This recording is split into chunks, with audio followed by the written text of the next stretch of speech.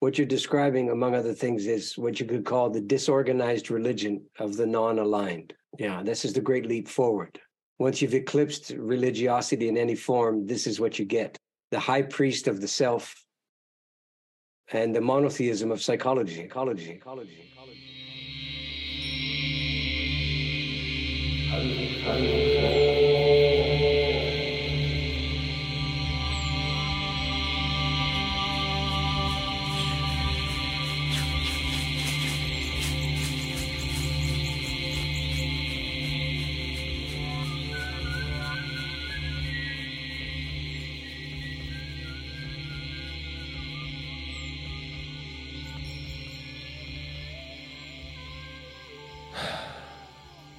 How did things get so fucked up?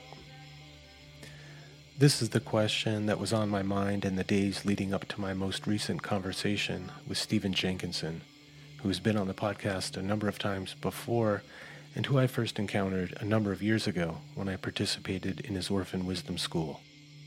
Over the years, my esteem for Stephen and his unique way of articulating the troubles that too few of us are willing to reckon with has developed into a deep sense of trust. I can always rely on him to give it to me straight, according to how he sees things, and not fall into the trap of trying to placate or offer simple solutions to those of us willing to be troubled alongside him.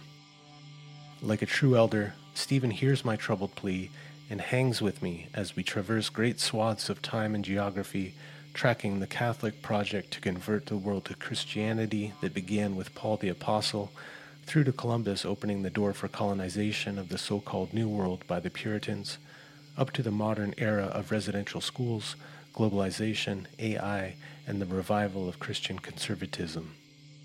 It's not an easy ride. Over the course of our conversation, the range of emotions and responses invoked is as broad as the story of how we got here. Grief, sorrow, bewilderment, joy, and praise all make an appearance. And by the end, I'm mentally and emotionally spent and confess, I can't take any more.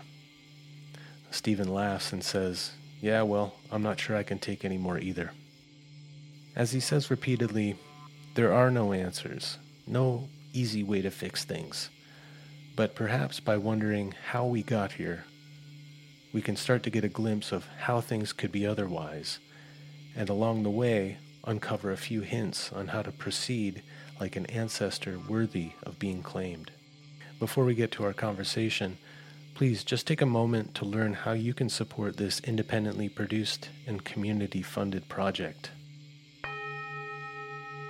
This episode is brought to you by MedicinePath.me, a community platform and private counseling practice dedicated to helping individuals lead more authentically soulful lives through heart-to-heart conversations, spiritual guidance and mentoring, and access to practice and learning resources for healing, growth, and transformation. Whether you're looking to explore a more soul-oriented and creative alternative to conventional therapy and counseling, or looking for learning and practice resources to support you on your journey of healing, growth, and transformation, Medicine Path is here for you, wherever you are on your journey. Visit medicinepath.me to explore our range of offerings, including one-to-one counseling and mentoring, yoga and breathwork practice resources, video workshops, books on psychedelic integration and soul recovery, and access to a growing private community and online school of soul studies. Now, please sit back, relax, and be troubled alongside me as I speak with Stephen Jenkinson on the Medicine Path.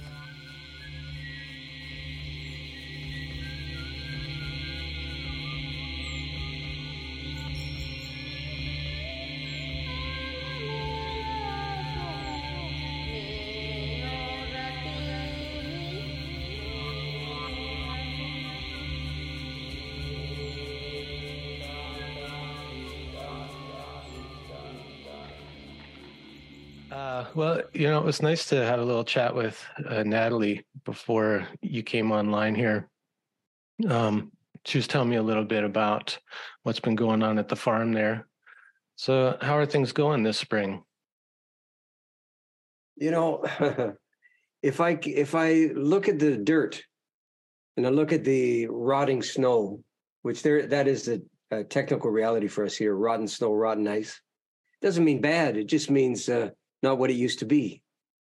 If I do all those things and look up from every once in a while to the rest of the story, man, you can't beat it. Mm. But it's important for me in my little enterprise to constantly remind myself that these opportunities are not that available to a lot of other people, certainly not inevitably or necessarily. And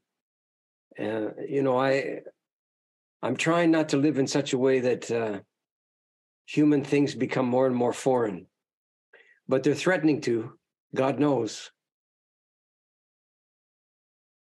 Yeah. And our human interests becoming less and less human, actually. This is one of the things that's been troubling me lately is the kind of excitement over things like AI and computer-generated artwork and writing and things like this. And, I was just thinking about the excitement around that. And I was talking to my wife, Debbie, last night about just, I stuck my head up from my little patch of land and took a look into the world through the glass screen. And man, it's just like trouble on all sides. And so I was feeling kind of despondent last night, and I was kind of joking that I had an overdose of mainstream culture.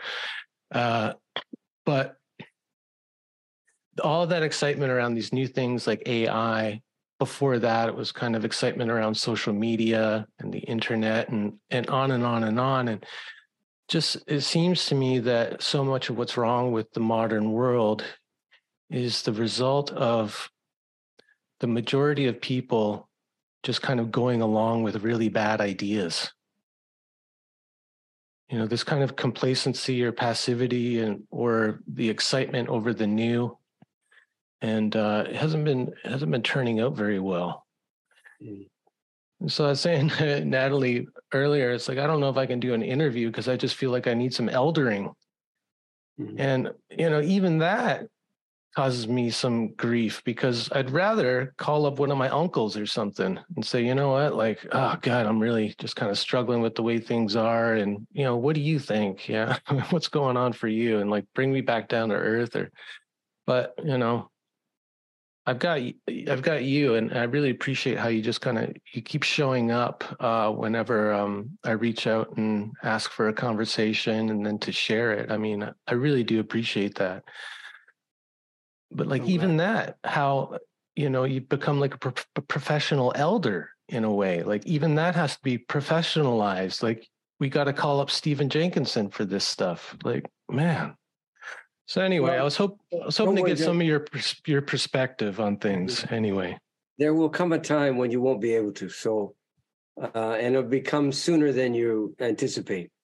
Yeah. So that's an important reminder. If things seem overly programmatic, or that so many options have foreclosed upon and kind of collapsed down into one for the time being. And I mean, let's not forget that one's uncles can be part of the circuitry. Alas, just because they're your uncles doesn't mean they get it, right? So there's that. And all these things look, there's no answers. Okay. If answer means, how do we fix this? It's just the wrong emphasis. It's always been, it will continue to be the wrong emphasis. The more workable emphasis, the more actionable emphasis is, how did it get like this? Because that's not conjecture. That's realization. That's understanding. That is much more risky than prognosticating about the near future, because you really risk your standing, such as it is, by faithfully witnessing that things could easily have been otherwise. And they markedly are not otherwise. They are markedly just like this. Let's take a handy one off the top. Oh, come on, man. People are doing their best. Really? Well, then you got to make one of two choices on the matter. Either that's palpably false, people are not doing their best, and that somehow explains things or contributes to explaining them. Or God help us, people are doing their best, and this is what we have. So my preference is to recognize that I learned this in the death trade, and it's still holds me in good stead. The allegation is everybody knows they're going to die. I watched whether or not it was for signs that was so. And with some exceptions, real exceptions, intangible ones, alas, they were exceptions nonetheless. For the most part, I would never have had a job in the death trade if dying people knew they were going to die. Period. Full stop, no qualification. There would have been precious little to do but accentuate and observe and acknowledge the obvious. That's what was waiting. That's what would have happened. And it would have been a kind of generic affirmation, a kind of signpost in the sand. Yep, that's where you are. Yep, this is what you're writing yourself for your whole life. Yep, there's not much more to do now. Ain't it something? As it was damage control and risk management and conflict aversion and all the other things that are the standard repertoire of a system in which they do two things at the same time. Here's what we can't do anything about, and here's what we can do about what we can't do anything about. As if the second one is somehow lifts us away from the first one.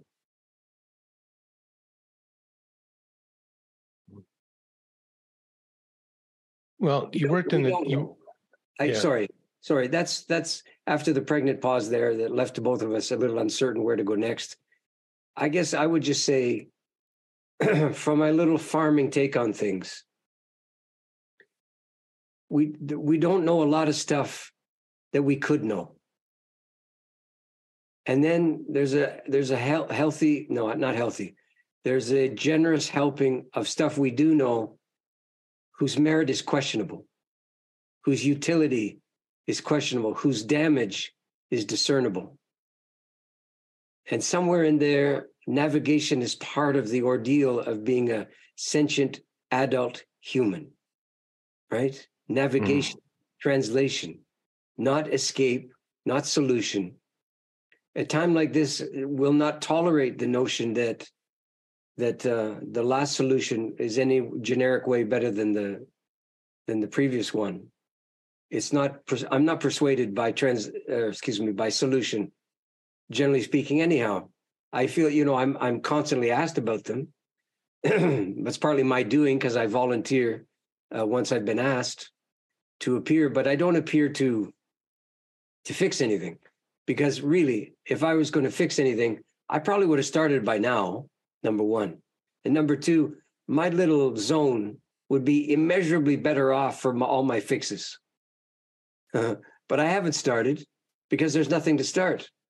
Now, fix-wise, because fixes are overrated.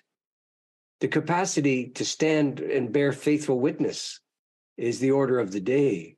That's where the merit is to be found. And on my best days, including yesterday when we had a little infant on the farm, it was his time to have his first food by mouth that wasn't from mom. And it was magical and it was mournful. And it counted the days until weaning. And all of those things were put into motion, And so what is that? Are we trying to fix the world by doing that? The world was in mind. The world was in the background. But we weren't fixing anything. We were proceeding as if certain things were so, and that certain things were important and necessary, and that it's easy to lose track of them if you don't say them out loud from time to time. So it was a practice really of a kind of eloquence or a kind of psychic elegance was at play. And I was lucky enough to be part of it. And amen. So talking about the mixed feelings that an event like that brings up in you, that's what you're talking about? Yeah, among other, and the mom too. Mm-hmm. More importantly, probably, she saw the days of the end of her breastfeeding coming on. Yeah. Which does something to her mothering, doesn't it? And here we are. And are we really talking about feelings anymore? Are we talking about the magisterial passage of time and how it leaves none of us out, and that we are included in the time party after all on the guest list? But this is what it looks like too. We're not marching towards, freedom, prosperity, and a wonderful transition. we're marching our way towards frailties and undoings and the endings of all kind, many of which, if we have a sense of the moment and a sense of style about it, become an opportunity for us to really be all we can be. Just not indisputably prevailing, but being all we can be. It's a doable thing. That's what humane is. Humane is, you could opt for not being humane, but you've chosen to be humane anyway. Mm-hmm. That's being all you could be. It just has nothing to do with your potential. It has everything to do with how you actually operationalize the machinery. Mm-hmm. Yeah, it's interesting that you mentioned adulthood, because, as I was thinking about where to begin with our conversation, that's kind of where I ended up. I was thinking about how you wrote a book on death and dying. You've written a book on elderhood. And I was thinking how, in order for there to be elders down the road, there needs to be adults now. Yeah. So I was wondering when the book on adulthood is coming, because I think it's necessary. Yeah. Because a lot of people are unsure about what that means to be an adult, or even if it's something that you want to be. Mm-hmm. Or if it's something that you should get a choice in the matter of, which is the question I would raise. Why is it a matter of choice? Should it be? Is it reasonably, in a participatory democracy, really a matter of choice as to whether or not to be a grown-up? It seems to be a choice, actually. You can either kind of give up any... the way Hillman talked about it, I think, is interesting to me. He really felt that modern psychotherapy depoliticizes the individual by centering therapy around the inner child work. Right. And I think toward the end of his life, that was his main gripe with therapy. And, like you talk about, a lot of what you've learned came to you through your time in the death trade. Over the past 12 years, I've worked in the therapy trade, whether that's yoga or counseling work. And I think he's onto something there. I think it's true. And maybe it's more true than when he first wrote about that back in the 90s. Like, we've had 30 more years of psychotherapy and the world's gotten even worse. Right. So I find myself just kind of picking up where he left off and continuing to psychoanalyze psychotherapy and to see where it's not helping things. And I think the big one is this focus on childhood trauma. I think it keeps people from being real adults. And that does seem like a choice to me, like a choice that people are making. It's like opting out of adulthood in a way, and responsibility and being political and all of that, tending to the world around you. I don't know. What do you think about that? I mean, you've been traveling around, and so you probably got a good temperature read on this stuff too. Yeah. Well, I actually have a question for you, apropos of what you've just said, and it would be, so you've established what they're choosing, quote, against. What do you suppose they're choosing for in making such a choice? Well, choosing to stay in a kind of childlike state.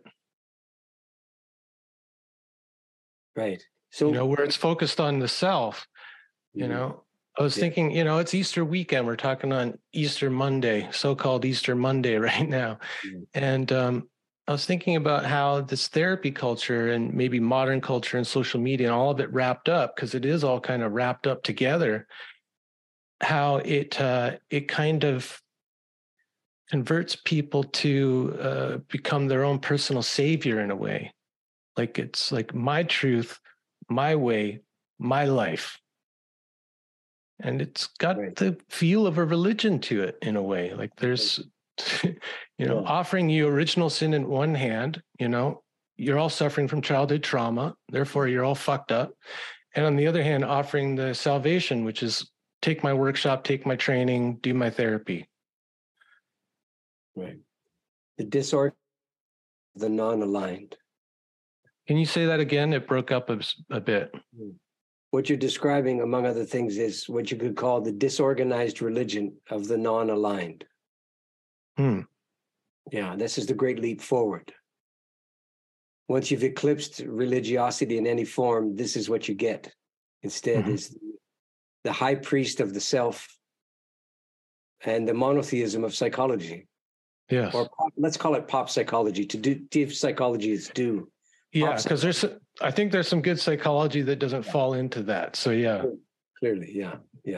You know, Gregory and I are working on a new record for the Grief and Mystery Project. Ostensibly, it's about, it's not about anything. It's love informed, let's call it. It's love inclined, of all things, in the teeth of the particular storms that you've just described. And in it crept in a story, just a very quick story that he had told me about his interaction with one of his kids. And it twinned with an experience I'd had when I was working on one of the two books that's come out since the Elderhood book, that are both about being a grown-up, actually. And my story and then his. And then I'll tell you what the kind of verse that came out of it. My story was, I'm sitting in southern Mexico. I'm working on a book about matrimony. I'm surrounded by a dozen or so young people, half my age or so. And I'm a bit exotic from their point of view, temporarily exotic, let's say, until they exhaust the exoticism and move on. But for a moment, at least, that's the way it was. And a young woman there asked me what I was doing. She knew I was, I've written things from time to time. I say, I'm working on a book about matrimony. She said, why? She said, like that, that's done. And I said, well, I'm trying to get the details right while there's still, before it goes away, before it disappears. Because in your generation, this is the part I didn't say, it is disappearing. Of course it's disappearing. So if anything, a bit of a historical record might not be useless in time to come. So she paused and then she thought about it for a second or two. And then she said to me, I want to read it when you're finished. And given everything she said, I said, why? And she said, because that's as close as I'll ever get. Wow. I mean, that's mournful and then some. She doesn't sound like a choice. It sounds like it's some kind of default. And then I'm relating the story to Gregory, and he tells me the story of one of his kids in late 20s, early 30s, asking what he's working on. Very parallel. He says, a record about love. And she says, why? And he says, I'm, trying to get the details straight while I still can. And she says, well, love's like God. It's dead. Whoa. Yeah. Love's like God. So quoting Nietzsche and then some, right? Yeah. And so out of that parable affinity between those two observations from people of virtually the same age came a line that, if I remember right, it went something like this. So they're making their vows now, their love vows. Safety first, then me, then you. Which is another version, I think, of the way you elaborated things earlier. So, yeah, I mean, excuse me, have a cold still. One of the things that's so grieving me now, kind of relentlessly, is the observable devolution that arbitrarily, I'll say, began with something you could call psychically and materially, agriculturally, and mythically the commons. There's a certain understanding that one could graze one's inner and outer sheep on the commons, and you wouldn't be entirely left out. And yours would mingle with other sheep, and God help us, they'd all breed intermittently. And before you know it, it's not easy to keep the bloodline straight. But still, there's that kind of manifest willingness of the people about not to own the whole operation and to give something over for the sake of the rest of the story that we don't micromanage. But what's happened to the commons never existed as a reality in Anglo-North America. I mean, that's one of the things we left behind in a hurry when we could and got over here. That's the consequence of our seeking after our personal freedom, of course. So the devolution took place during the course of the colonial times unto now, from that to what you could call the supremacy of the nuclear family, which was the deal probably when I was born and in my early years. And the nuclear family itself has devolved during the course of your and my lifetime to become exactly what you described, a kind of rudimentary, undeveloped artifact that gave rise, it's the kind of breeding ground for the real thing being sovereign, intellectually capable, autonomous individuals. Mm-hmm. I submit to you that we're even now beginning to see the traces of the devolution of that into something that's so psyche mining, psyche fracking. Yeah. So unnervingly, AI would be a good example of it.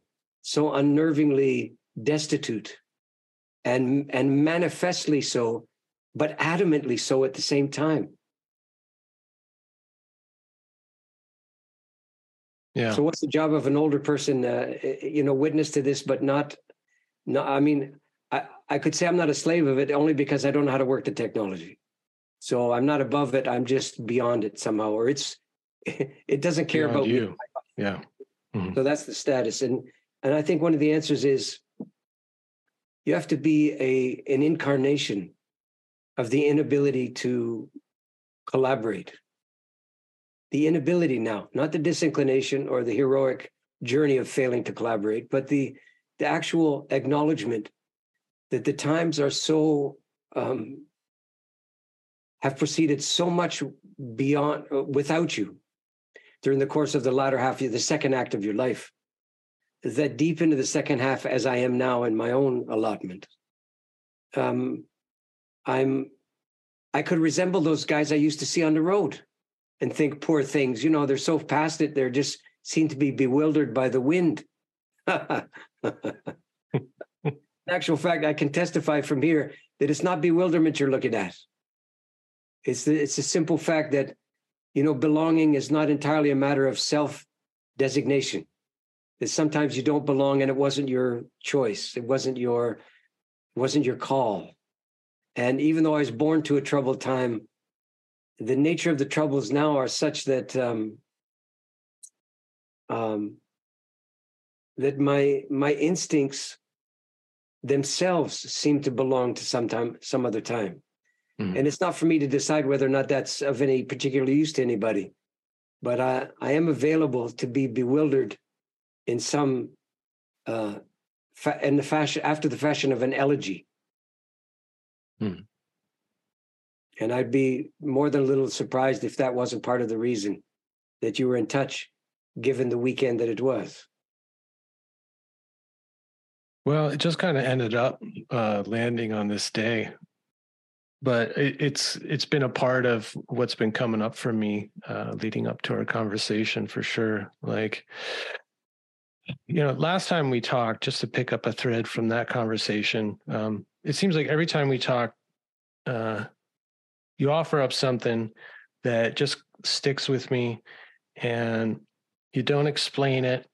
It's just there for me to deal with, and so I go away and I like the one time you were talking about patrimony. I was like, I've never heard that before. And I went away and I think, what did he mean by that? And so I started to look up what patrimony, what the word meant, and started to get an inkling maybe of what you were driving at in terms of what we inherit from our fathers and that kind of thing. And then the last time we talked, you told a story about a woman, I think in the prairies in Canada. She had written about discovering like an Indian site on her land. And the conclusion that she had come to was Christianity doesn't belong here. Right. And we didn't talk a whole lot about it. I mean, you didn't kind of explain it, you didn't break it down for me or anything. You kind of like that now.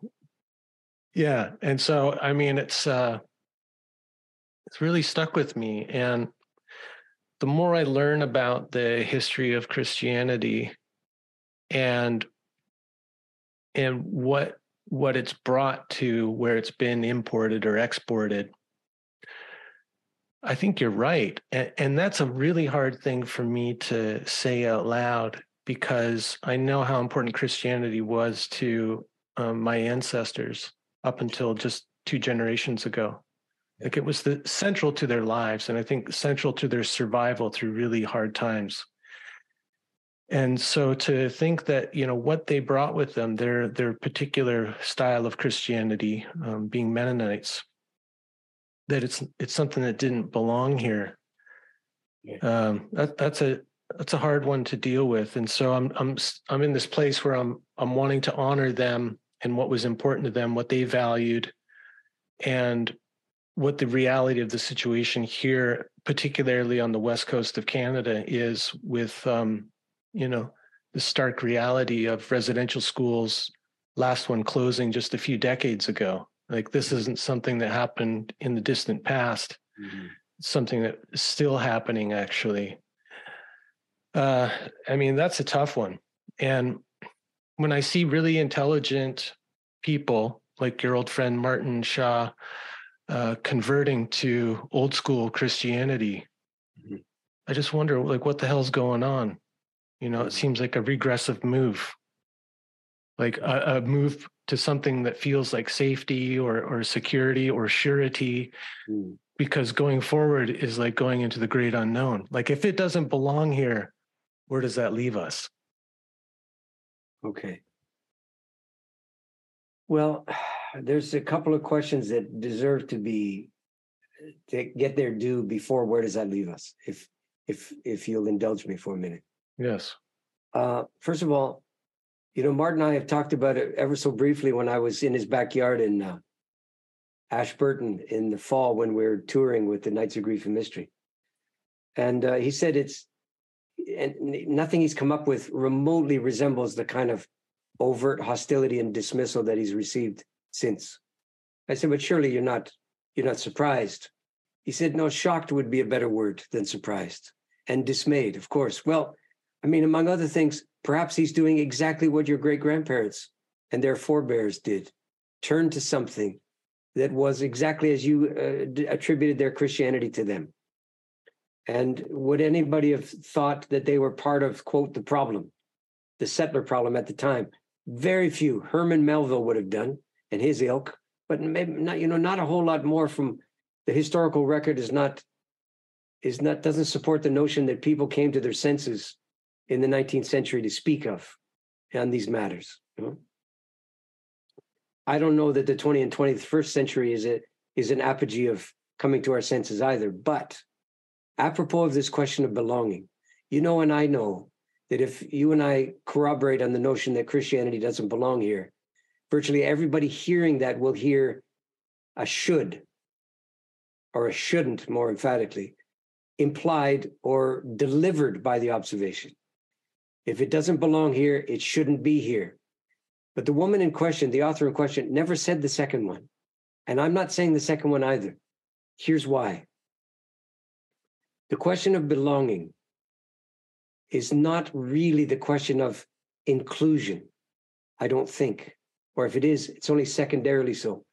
Belonging, and there's some etymology to be had on the matter, but the verb to belong is a strange verb in English. In fact, it's even hard to get close to it as a verb. Like, how do you act on fomenting belonging?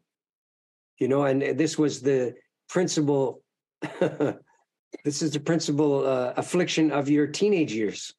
Of course, it was at some level that seemed mythic at the time, and absolutely impenetrable at the time as well. And nobody ever self-identifies as part of the in crowd in high school. I've never heard anybody say, yeah, man, that was a rough ride. But surely to God, it was a rough ride in its fashion. So Christianity doesn't belong here is an observation of associative fact. It's not an opinion. It's the observation is it doesn't derive from here. It has no trace element of Eastern Mediterranean, Semitic or Hellenic culture of any description, any sort. It's not identifiable in land nor vice versa. This place is not recognizable in a biblical context and the other way around. So we're beginning to get somewhere. But what about the etymology? Well, the verb to belong, because it's an Anglo-Saxon construct, the be in front has a very particular syntactical function. It means, or not means, it has the effect of amplifying and extending whatever follows it. So it's a kind of superlative, the be prefix. And then the root word of all things is the verb to long, which I dare say the chances of you using that in the last month as a verb is remote. I mean, that's how uncommon it is today. To describe yourself as longing after something is something you'd barely admit to. It seems so, I don't know, so ineffectual in some fashion, so inconsequential given the troubles of the times, let's say. In actual fact, longing takes its place once you begin to distinguish it from desire and recognize that these are not places on a continuum. They're radically different kinds of events. Desire basically has it crafts its own work as follows. It consults with you, your desire does it not? And says, so how are we doing? And then some part of you goes, well, it could be better. Yeah, isn't it true? Could be better. And, there's a few things missing, don't you find? And you would answer, of course. And it goes back and forth in this camaraderie fashion for a while. But eventually your desire will identify what's known in the trade as an object, the object of your desire. The idea being that if you grow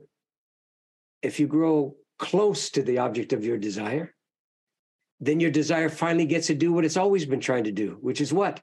Quit, stop, resign, done, and give itself over to the everlastingness of your achievement.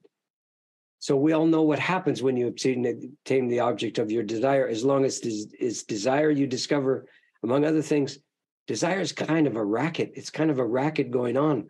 It has the capacity to represent itself as just trying to work itself out of a job, but it never does. Mm-hmm. So after a while, the object of your desire begins to look tarnished, paltry, excuse me, in tatters and the rest, sounding like me, perhaps. And before you know it, you're moving off to the allegation of greener pastures. And I'm not just talking romantically or sexually here. I mean, there's all kinds of intellectual versions of exactly that story, psychic and emotional and spiritual versions as well. Longing has no such rap, it seems to me. And the reason I say that is from a little detail of the operation. It seems to be the case that the capacity to long is actually not trying to stop. It means to continue. Oh, to be unsatisfied. No, if you've ever been in the possession of longing for longer than 15 or 20 minutes, you begin to realize, man, that has nothing to do with you being satisfied. It's aiming elsewhere, because longing, like belonging, is a skill. It's not an affliction. It's not like want or desire at all. It has the capacity ultimately to do what? To draw alongside what it longs after and to long even still. That's how it works. That's what belonging is the amplification of longing. And that's what from the generic point of view, indigenous wisdom includes that capacity to be in the presence of what you long after and long after all the more by being able to live that longing. That would be belonging in a word. That's how it actually works. So Christianity doesn't belong here. By that understanding of the term, absolutely true. Wait, so I'll just finish the thought then. So can we derive a should from this that can set everything to right?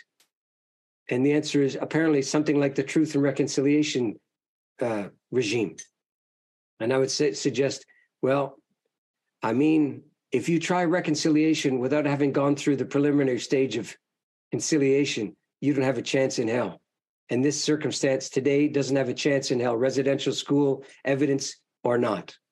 Reconciliation will never take root as long as the fundamental precondition for reconciliation, that once upon a time you stood or sat as relative equals, mutually recognizing that fact, and proceeding accordingly. You don't have that. You have nothing to reconcile.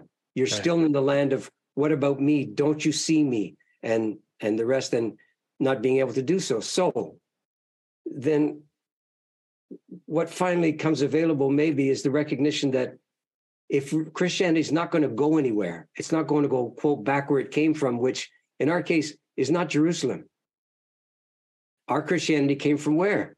From the Protestant Reformation, basically, and then the Catholic Counter-Reformation and all of that god-awfulness, right? That's where we got it from. That's where Puritanism came from, which is the founding religion of North America without question. And it's far from done. And it's manifest in all of the reactivity around unwanted attention. And it just goes on, and it's not going away. Mm-hmm. I'll stop. You wanted to speak a little while ago. Please go ahead. Just trying to keep up. I know. Well, it's, I think it has to do with the eloquence and your depth of understanding of language that my brain has to kind of work overtime, just trying to parse some of the words that you're using, the way you're putting them together, follow the threads. And, once you get going, it can be hard to keep up.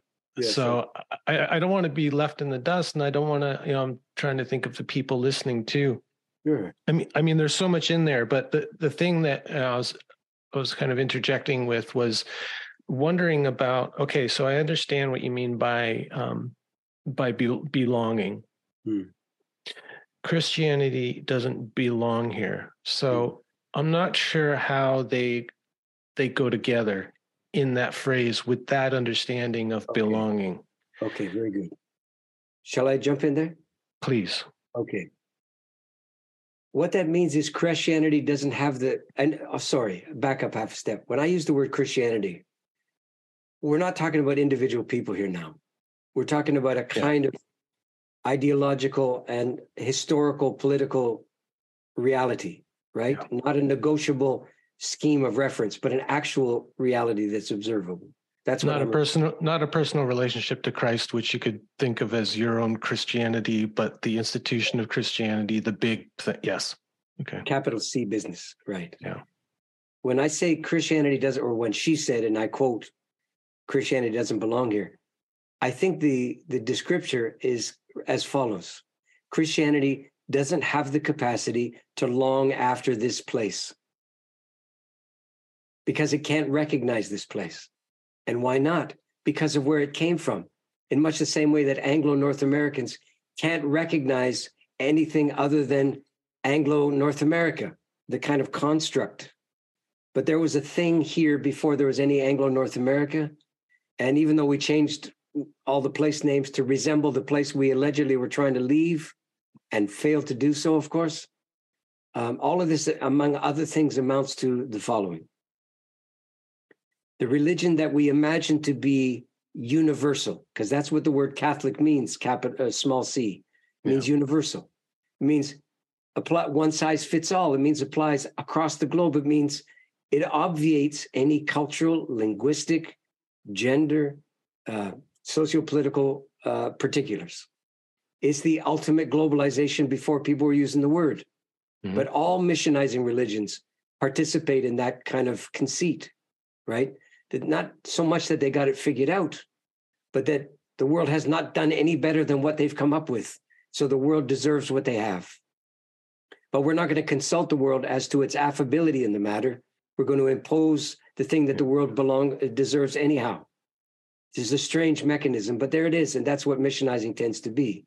When you oblige your neighbors to take your God, it seems to me your God is diminished in direct proportion to your unwillingness to acknowledge that maybe your God doesn't belong to those people, and vice versa. Yeah. Mm-hmm. So this is bordering on the argumentative, and I didn't really intend for that, but I will say that Christianity doesn't have the skillfulness to recognize its limitations. And there's a great skill in being limited and living just astraddle those limitations, accessing from time to time, and then retreating from time to time, reestablishing where the rudiments of what you don't know anymore are, and that the fact that they belong and that they're naturally occurring, and there's no demon necessary to describe them or to account for them. And if only Christianity had been imported its historical and political limitations along with its allegations that include the fact that, for example, the Albigensian Crusade. What? Don't bring in another thing. No, it's simple. It goes like this. Like the Nazis did in Spain before they did it to Eastern Europe. So also the papal regimes that were interested in reconquering the Holy Land through crusades practiced before they went to the Holy Land. And they practiced in southern France, of all places, because a certain kind of apostasy had grown. What was the nature of the apostasy? Well, if you can believe it, the people there had one great long look at the Bible and decided that the part that needed most exercise was the gospel part, specifically the life of Jesus part. Not all the teaching part, not all the theological observations and developments through Paul and his ilk, but in fact, just the little Jesus example. And that's what they tried to live by. And that drew the ire of the papacy of the times. Is this the Cathars? Exactly, the Cathars. And so the old story goes that upon the advent of the first battle, the second in command said to the boss, so listen, they all look the same.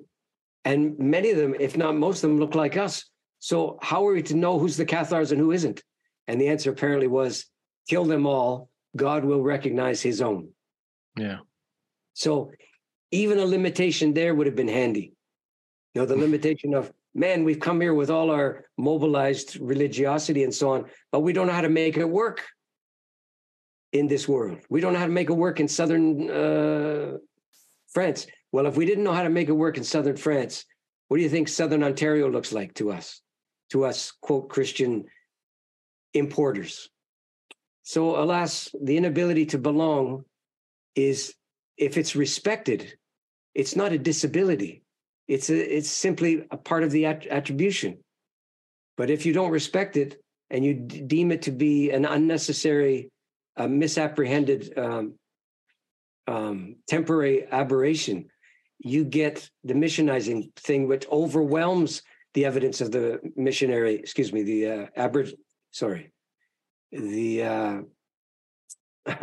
the residential school dilemmas, all the things that preceded them, all the things that continue, all the inabilities of the governments to fess up to the realities and to proceed accordingly, all of that gets superseded by, and here's the remarkable thing, the governments of the day are not what you would call in any sense of the term Christian governments. Mm-hmm. They're genuinely not.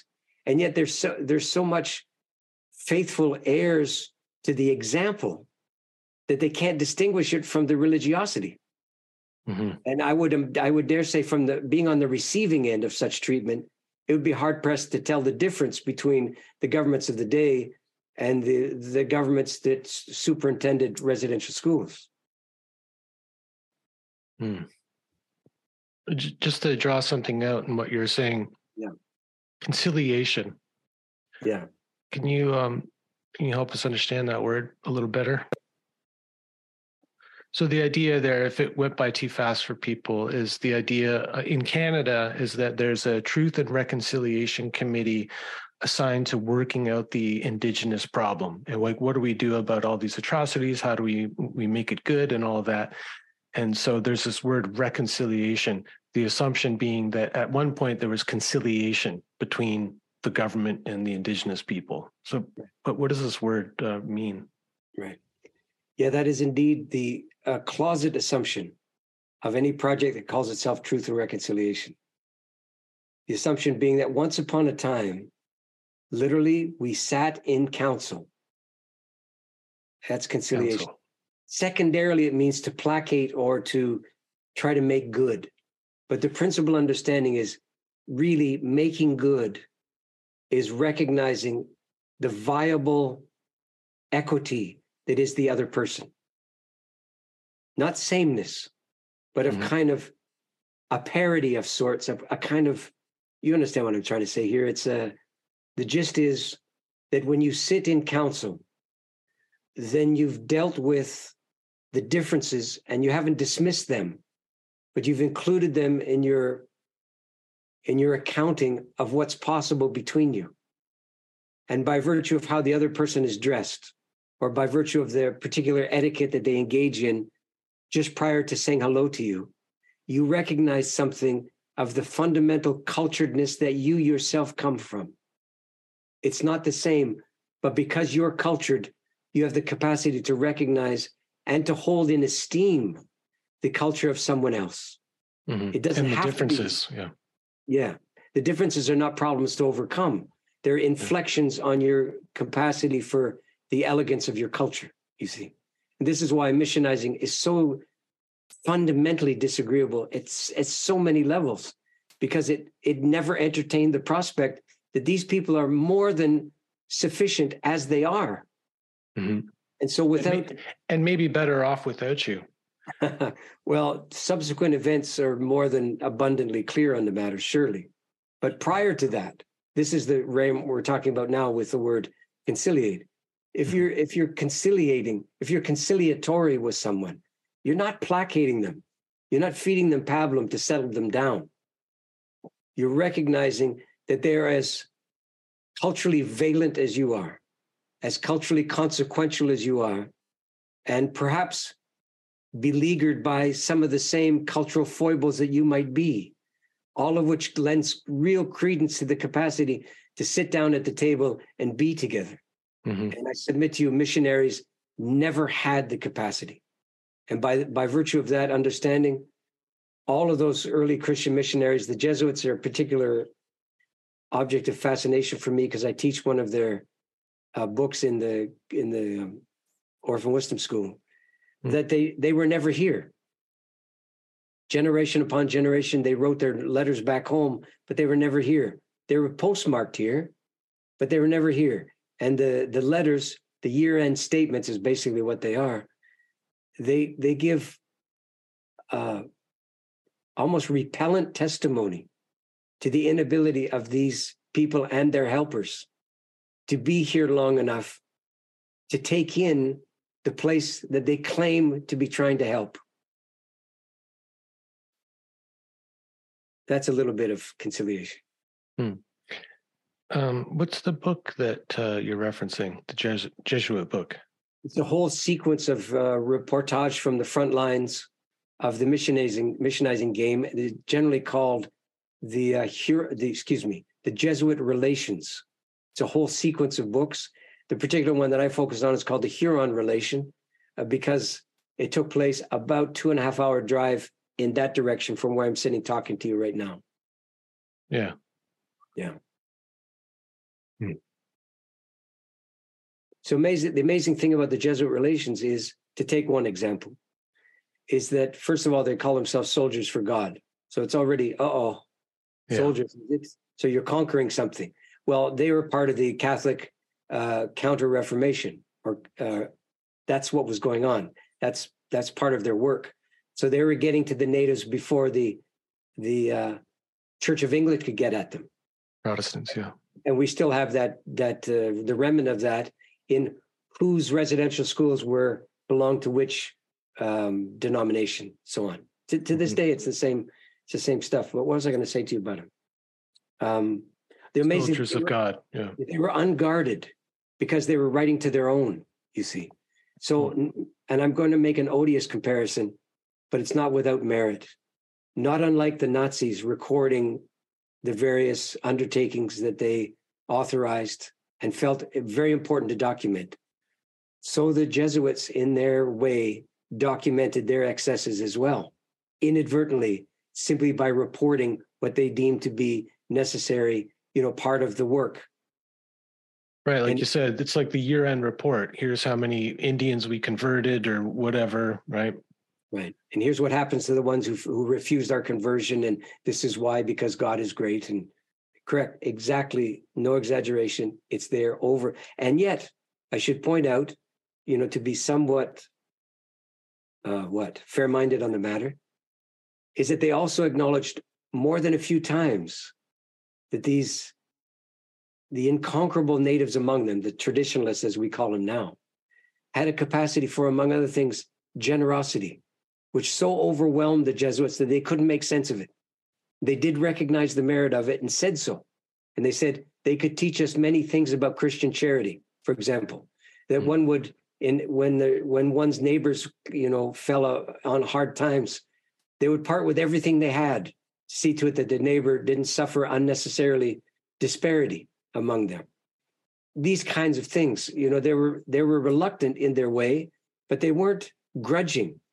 They were dumbfounded that non-educated, non-Christianized people were capable of a degree of humaneness that clearly had escaped the medieval peasantry of Europe at the time. Mm-hmm. Yeah. Yeah, I talked to a scholar of American religion a couple of weeks ago, and in his book, it was a revelation for me to read some of these things of the early settlers, how much they respected what they saw with indigenous people, even having to do with the way they raised their children and the way they got along with their wives and things. So there is that side of it too, kind of a grudging respect of these savages who they've been trying to convert. Well, okay, so I think I'm starting to understand what you mean by quoting this phrase, why you think it's significant. Christianity doesn't belong here. And I know you like to avoid the shoulds, so I'm trying to do that myself and not fall into that. But is there not some kind of conclusion that we can draw, like that perhaps everyone would be better off if Christianity was practiced quietly, like the way Jesus wanted it to be,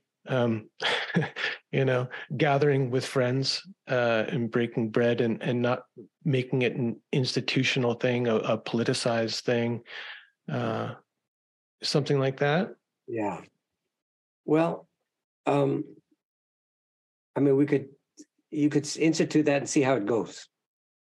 I would submit to you that for a period of, I don't know, a generation, perhaps two, towards the end of the 20th century, Christianity indeed was practiced at a very small scale, very quietly, well off the front pages, because nobody would give it front page status. That's how discredited, or at least how unsought the whole arrangement had become. Yeah. I grant you that things have become politicized since then, and it's some kind of pendulum at work, and here we go again, perhaps. We'll see. There's an upswing, that's for sure. There's something, yeah. But my own task would be to consider something like this. If we, better I tell you a story. So I'm teaching in, it's a very long story. The short version is, I'm teaching in the Native Canadian Friendship Center in downtown Toronto. Now, how that happened is a separate story. But I tried to talk the organizer out of it. And when she realized, quote, I wasn't Native after all, she said, oh, hell, we might as well go ahead. And that's the stamp of approval I received in order to appear on the given day. And I did. And it was it was a collegiate building. So it was up in where the old library had been. And the room was full. And it was maybe 2/3 Native people, 1/3 people who looked like me or so. And then along the back, a lot of old Native peoples in wheelchairs that they wheeled in from the old folks' home next door. It was a strange assemblage, but there it was. I knew it was coming. I didn't know what it was going to look like, but it had to come, didn't it? And so I kind of waited. I didn't really try to prompt it, but in the middle of the afternoon, it finally... Can I make a guess? Can I make a guess just to see? Sure. Like, why are we sitting here listening to this white guy? Oh, if it had been that gentle, but it wasn't. No. Well, something more like, who the fuck are you, eh? No A at the end either. No, it went like this.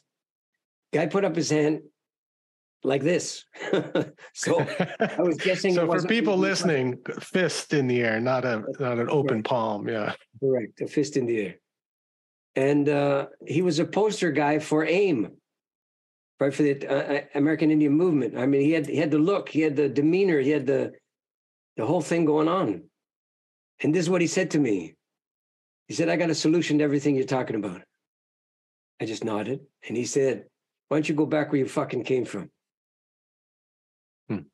And everybody who looked like me ducked. Mm-hmm. Just ducked, man. And the rest of the natives in the room kind of looked at each other. But the old people at the back, it was like blood sport for them. They were very keen on the proceedings now. And they leaned forward in their wheelchairs just to see what would become of this white guy. It was quite a moment, I have to tell you. So, I mean, I'm telling it jocularly now, but needless to say, there was no jocularity in the house at the time, except perhaps for the people in the back. And so what did you say? What, at some level, what could you say? No, you could say a lot of things, and you could fail to say a lot of things too. In a circumstance like that, you could placate, you could try to conciliate without the counsel. You could try to just assuage and mollify. You could say all the standard self-effacing, self-hating things to get white people off the hot seat, etc., and friggin' etc. Or you could decide, dude, this moment is a fairly important moment, and it's been granted to you, and you're in the place that you're in for a reason. So stand and friggin' deliver already. Find out what you got. Find out if it can pass the test of the last 400 years or what. And with no preparation, I said something like, to paraphrase it, I said, man, you got a great accent.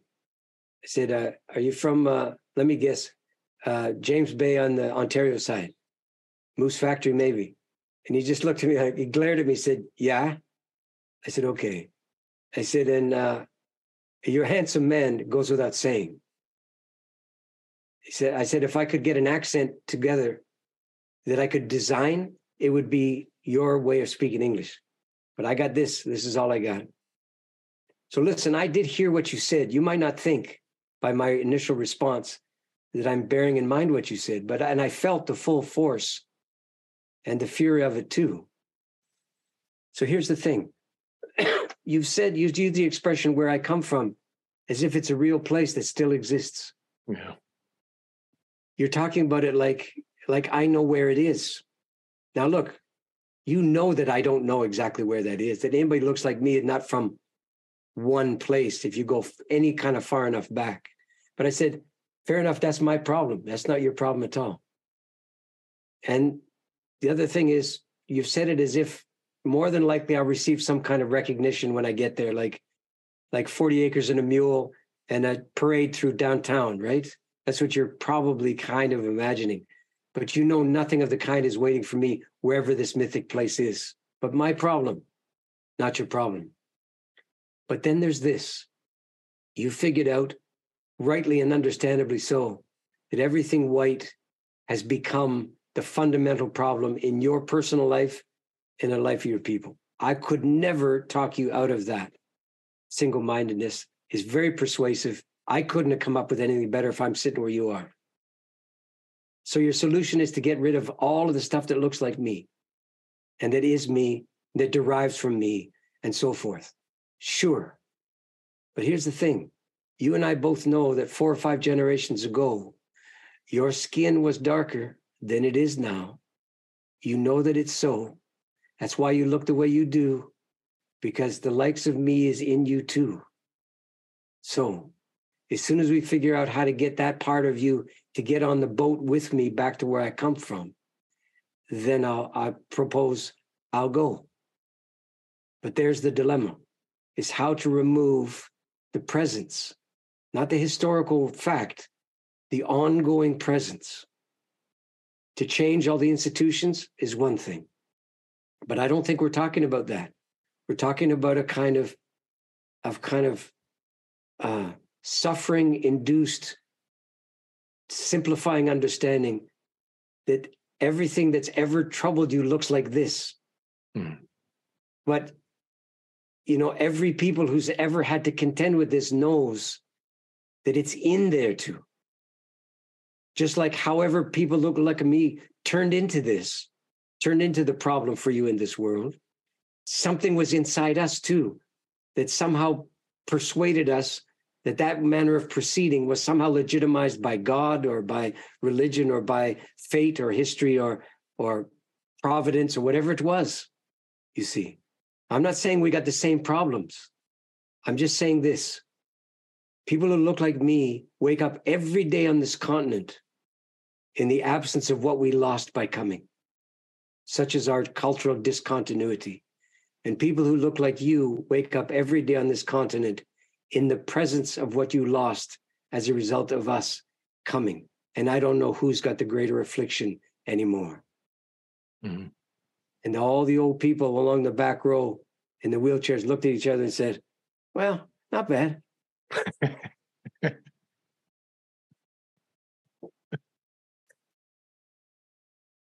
Yeah. Well, that's conciliation, I think, right? Like the council. Like we're in this together. Until it's conciliation, it's something that doesn't have to replay the whole sordid mess one more time to get to actual sitting across from each other. But you can't say, hey man, I didn't do it. You like there's nowhere to go with that. Yeah. It's not even me. It's true. Yeah. That if you live off the avails of what was done in your name, there's fundamentally no difference between those who did that and you. So this is the workout. This is the 60-year workout of people who look like me on this continent. If our shit doesn't belong here, is there any other way of it being here that acknowledges that lack of belonging and tries to begin to craft an understanding of respectful, cognizant presence? Yeah. Yeah, I think I get what you're saying. And yeah, the respect for the other and the kind of limits and borders on what you brought with you in a way. Like and what you can't see in the other guy. Yeah. You can't see it, right? Right. But rather than assuming superiority, assuming equal value. Equity, right. Yeah, but equity in the valuing, right? Because one of the truths is because it's not equality in status, which is what everyone's trying to fight for, is equality in status or outcomes and things like that. But what we're talking about is deeper. It's equal valuing of what they've got, what you brought with you. Yeah, I think, yeah. Yeah, the stuff you'll never have. Yeah, right. The stuff you'll never really know. Well, I mean, like home, a place to belong, like where you come from. Like you said, well, what side do I pick? Mother's side, father's side, and then when that starts to splinter, like you said, it's utopia. It's no place, but it's the place that we all long for. I love that word. It's a created word by a writer, Thomas More, right? And he chose that because it has that double meaning of meaning the good place, which is how everybody thinks of utopia, the good place that we all long for.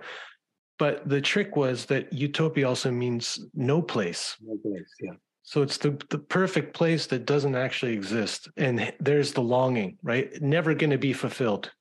Right. Or you could say it's the perfect place you couldn't bear.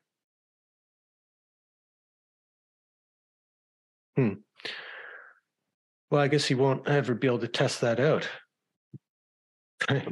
No, that's what intentional communities are, baby. Oh, right. Yeah, that's what Bali is. Place you can't bear. That's what rewilding is. It's the same thing. Yeah. The notion that you were wild once. The hell you were wild once. If you were wild once, you'd never use the language of rewilding. Never in a million years. Well, like you said with reconciliation, to rewild, there's an assumption that at one point you know what wild is. Right. We know what feral is, though. Feral is a kind of domestication that failed to take. Right. You go back in the woods and your hair starts to grow rough and coarse again, and some tusks poke out of that domesticated pig's face. Yeah. And you start killing things and you don't know why. Yeah. Because you're not articulate with the wildness. You're mad. Yeah. Yeah. That's why there's nothing more dangerous in these woods here than cats that people throw out their window because in a speeding car going by, because they just don't want to bother with them anymore. They go feral. They go feral, correct. Mm-hmm. Yeah. If you ever run into a pack of feral dogs, which can't help but be domesticated dogs gone feral. Yeah. Mean bunch. Yes, sir. Mean bunch. So you drawing a parallel between feral cats and dogs and, us displaced peoples or misplaced peoples? Yes. Hmm. Unplaced peoples. So when you hear, did you have this conversation with Martin in his backyard about this notion he's getting at about wild Christianity or a wild Christ? We didn't. I just find it hard to reconcile those two terms, actually, because to me, Christianity is the opposite of wild. And Okay, well, let me respond without referring to Martin and his reasons why, okay. Which I don't pretend to know. Never mind to be able to speak about. Sure, I don't expect that. Yeah. So, and he's a friend. So, and I do respect him.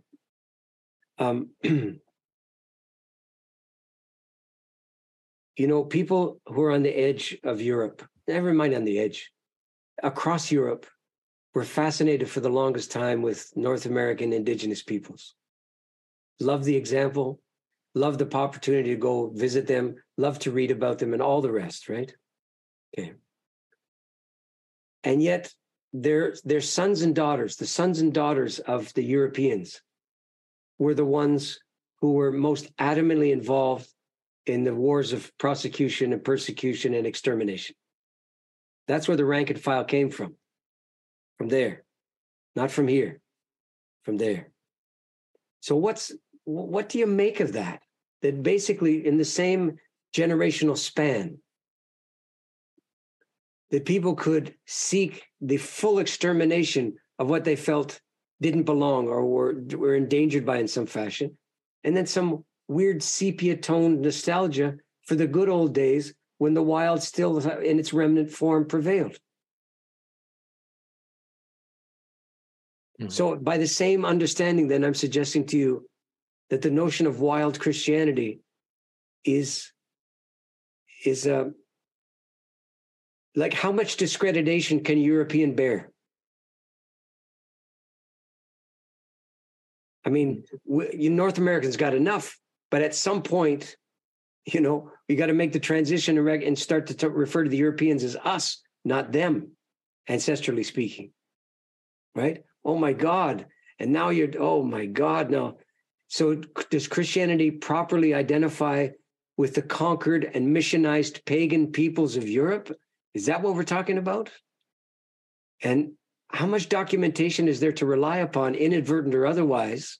How many, reports back to Central Command did the missionaries issue in those days in the, 600, 700, 800, 1100, 1200 is done.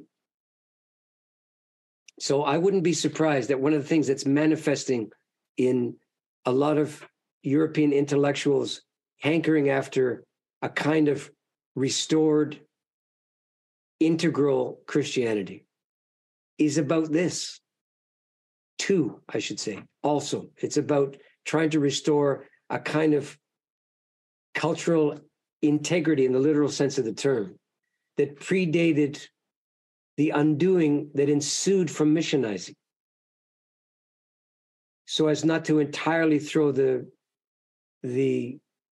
baby out with the communion water, let's say. Yeah.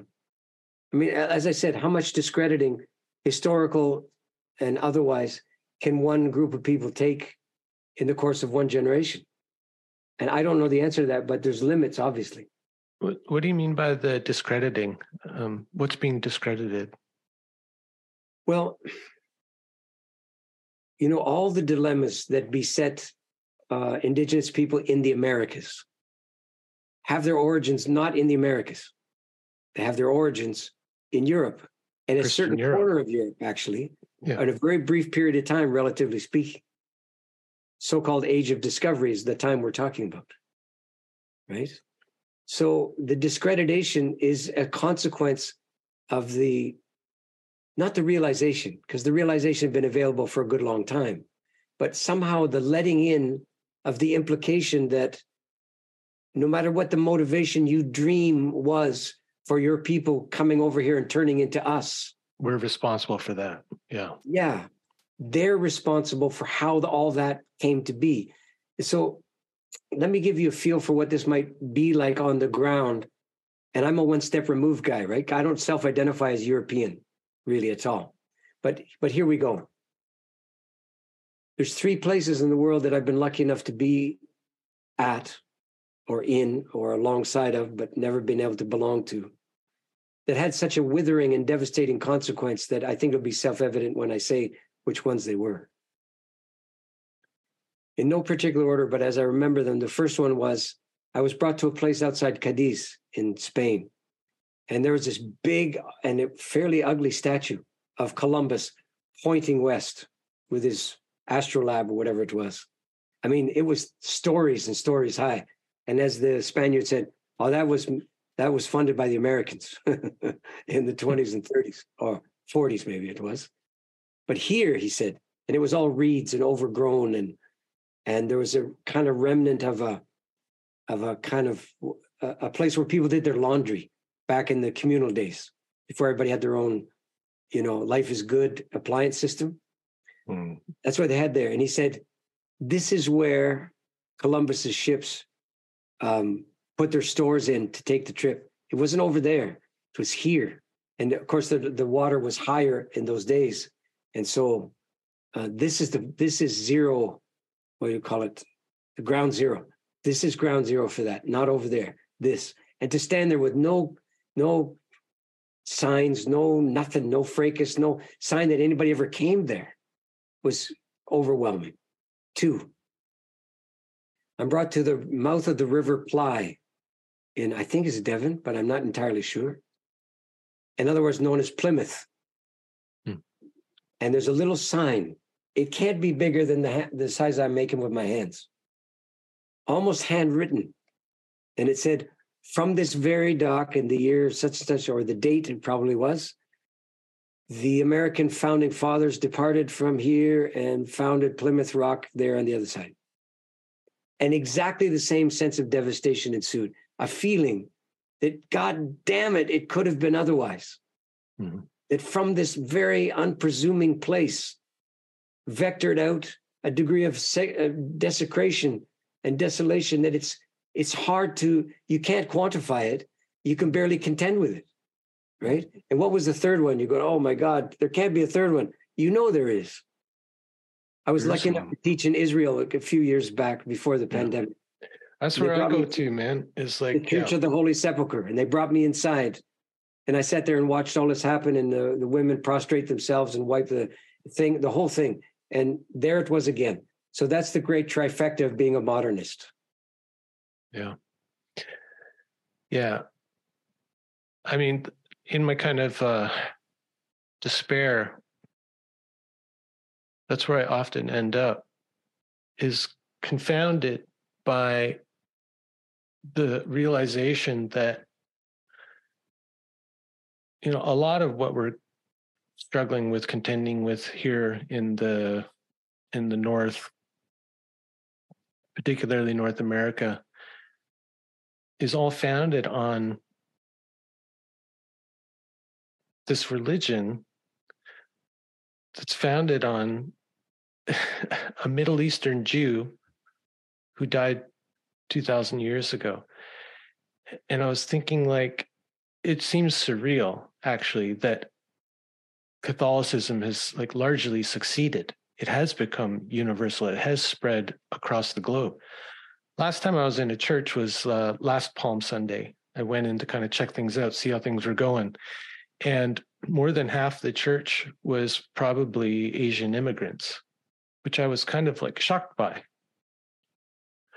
But it's incredibly strange to me. And I was wondering the other night, if Jesus was depicted as he surely looked as a Middle Eastern Jew, would Christianity have taken hold in Europe and North America and wherever else? I mean, I can't imagine some of the people who are Christians now, worshiping at the altar of a Middle Eastern Jew.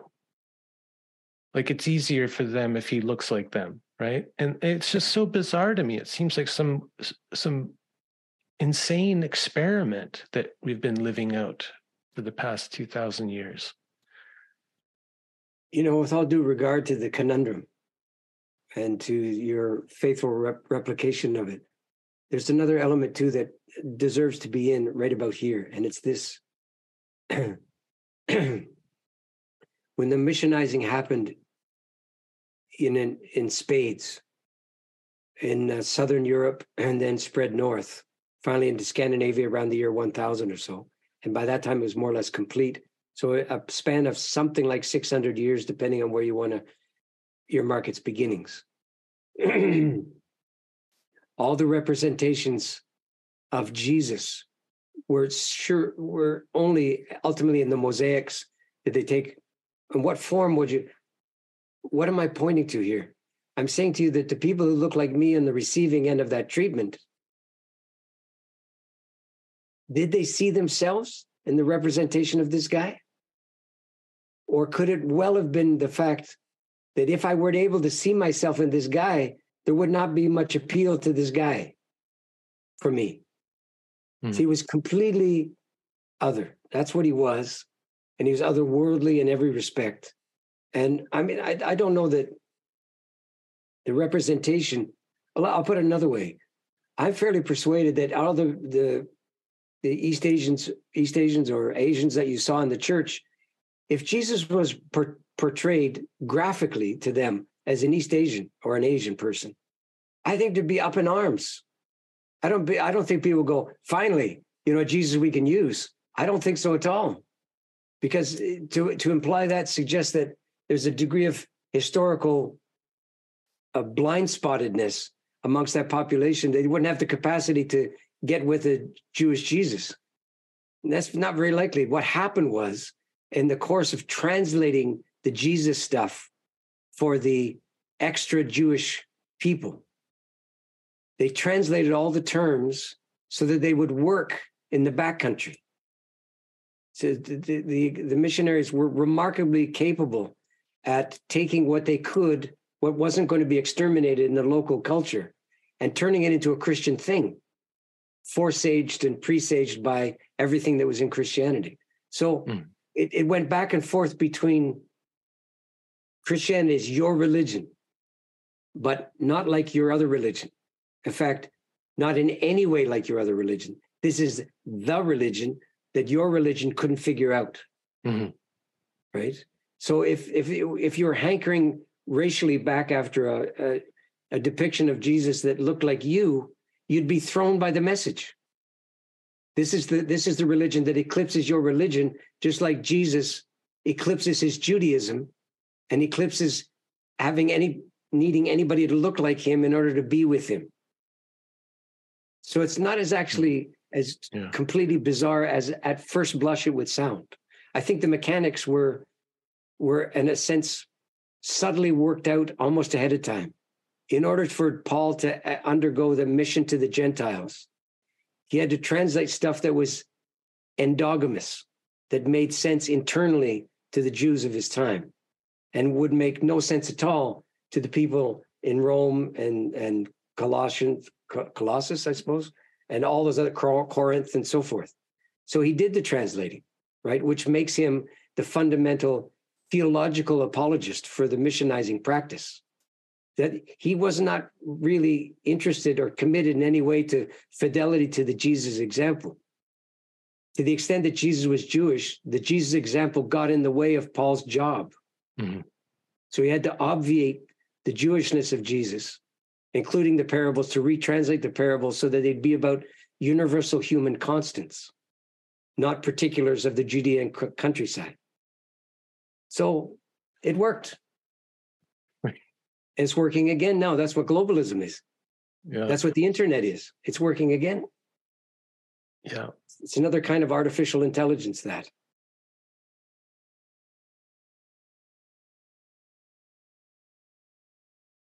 Yeah. Well, man, I can't take anymore. I love that confession. Maybe I can't take any more either. Anyway, the sheep are waiting, and we had 2 more born today. And, life is it's all these things, and it's good. and they don't cancel each other out, and we don't break even. Yes. Yeah. And we're stumbling across the finish line here at the end of this particular encounter. And if we don't get a chance to do another one, I think we did well by this. I think so too. Yeah. I just want. Yeah. Yeah. I wanted to mention too that I caught your last show in Victoria, but I didn't want to bug you because I know how those things can go, and you got a lot on your plate. So I sat in the back and really enjoyed seeing, just because before I'd seen you with the whole band in Ottawa. This time it was just you and Greg Hoskins, and as a lifelong guitar player, it was so nice to hear him kind of highlighted like that. Man, what a Canadian treasure that guy is. Like, for me, I was sitting there and I was thinking, he's right up there with the people I really revere in Canadian music, like people like Daniel Lanois. Like, he's right up there. He's incredible. So you guys are going back on the road, is that right? Soon. I think we're in Europe the Middle East, actually, Scandinavia and Europe for a while. And then we come back and do another extensive North American tour starting in, when is it, Natalie? Middle of the summer? July 11th, Austin. July 11th in Austin it starts, and I don't know where it ends, but yeah, we're doing it again. Plus, did I mention we're worked on a record just recently? Yeah. It's okay, coming out soon? Yeah, I don't know, but he's determined that he's not going to work 9 months on this one. He said that to me last night. So, but we got a lot of it in the can, and it's really, I mean, if you're a guitar player and you like a good song, what we did this time for the first time is we collaborated on songwriting, which is much to his credit because he was very leery about opening the floodgates for my lyrical input, you know. But we did it, and we did it very well, I'd say. So there's some hummable doozies coming. Yeah, I was going to say, so his job would be to kind of wrap a melody around some of your words. Is that how the collaboration worked, or? That's more than often than not typically how it worked in up until now. Because he's a beautiful singer too. I mean, surely. A man with a falsetto will break your heart, you know? Sure, for sure. As he says, you know, in the first 10 minutes of every Nights of Grief and Mystery, everybody's looking at him like, oh God, can this guy sing? Because nothing could be worse. He can sing. He can sing his ass off. Yeah, boy. Oh, that's great. So the new tour, what are we thinking? The Catholic Catastrophe. What's it going to be called? I don't know. I think, is there a name for it, Natalie? Something more upbeat than Nights of Grief and Mystery. I mean, because you talked about love, right? But it's like, yeah.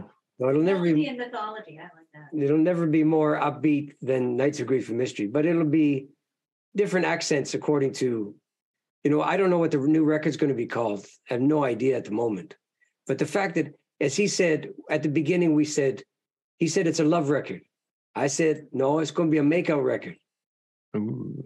Benediction. And what happened in between? And he acknowledged this at the fifth day in the studio. He said, God damn it, he said, it's a makeout record for sure. So that's what's coming next. A Grief and Mystery makeout record. Nice. Okay. Thanks, Stephen. Welcome. Thanks so much for listening. If you enjoyed this conversation, please consider subscribing to the podcast on your favorite app, share it with a friend, or leave us a review. If you're interested in joining the conversation, head on over to the Medicine Path online community and School of Soul Studies at patreon.com/medicinepath. May the road rise up to meet you. May the wind be always at your back. May the sun shine warm upon your face and the rains fall soft upon your fields. Until we meet again on the Medicine Path. Yeah.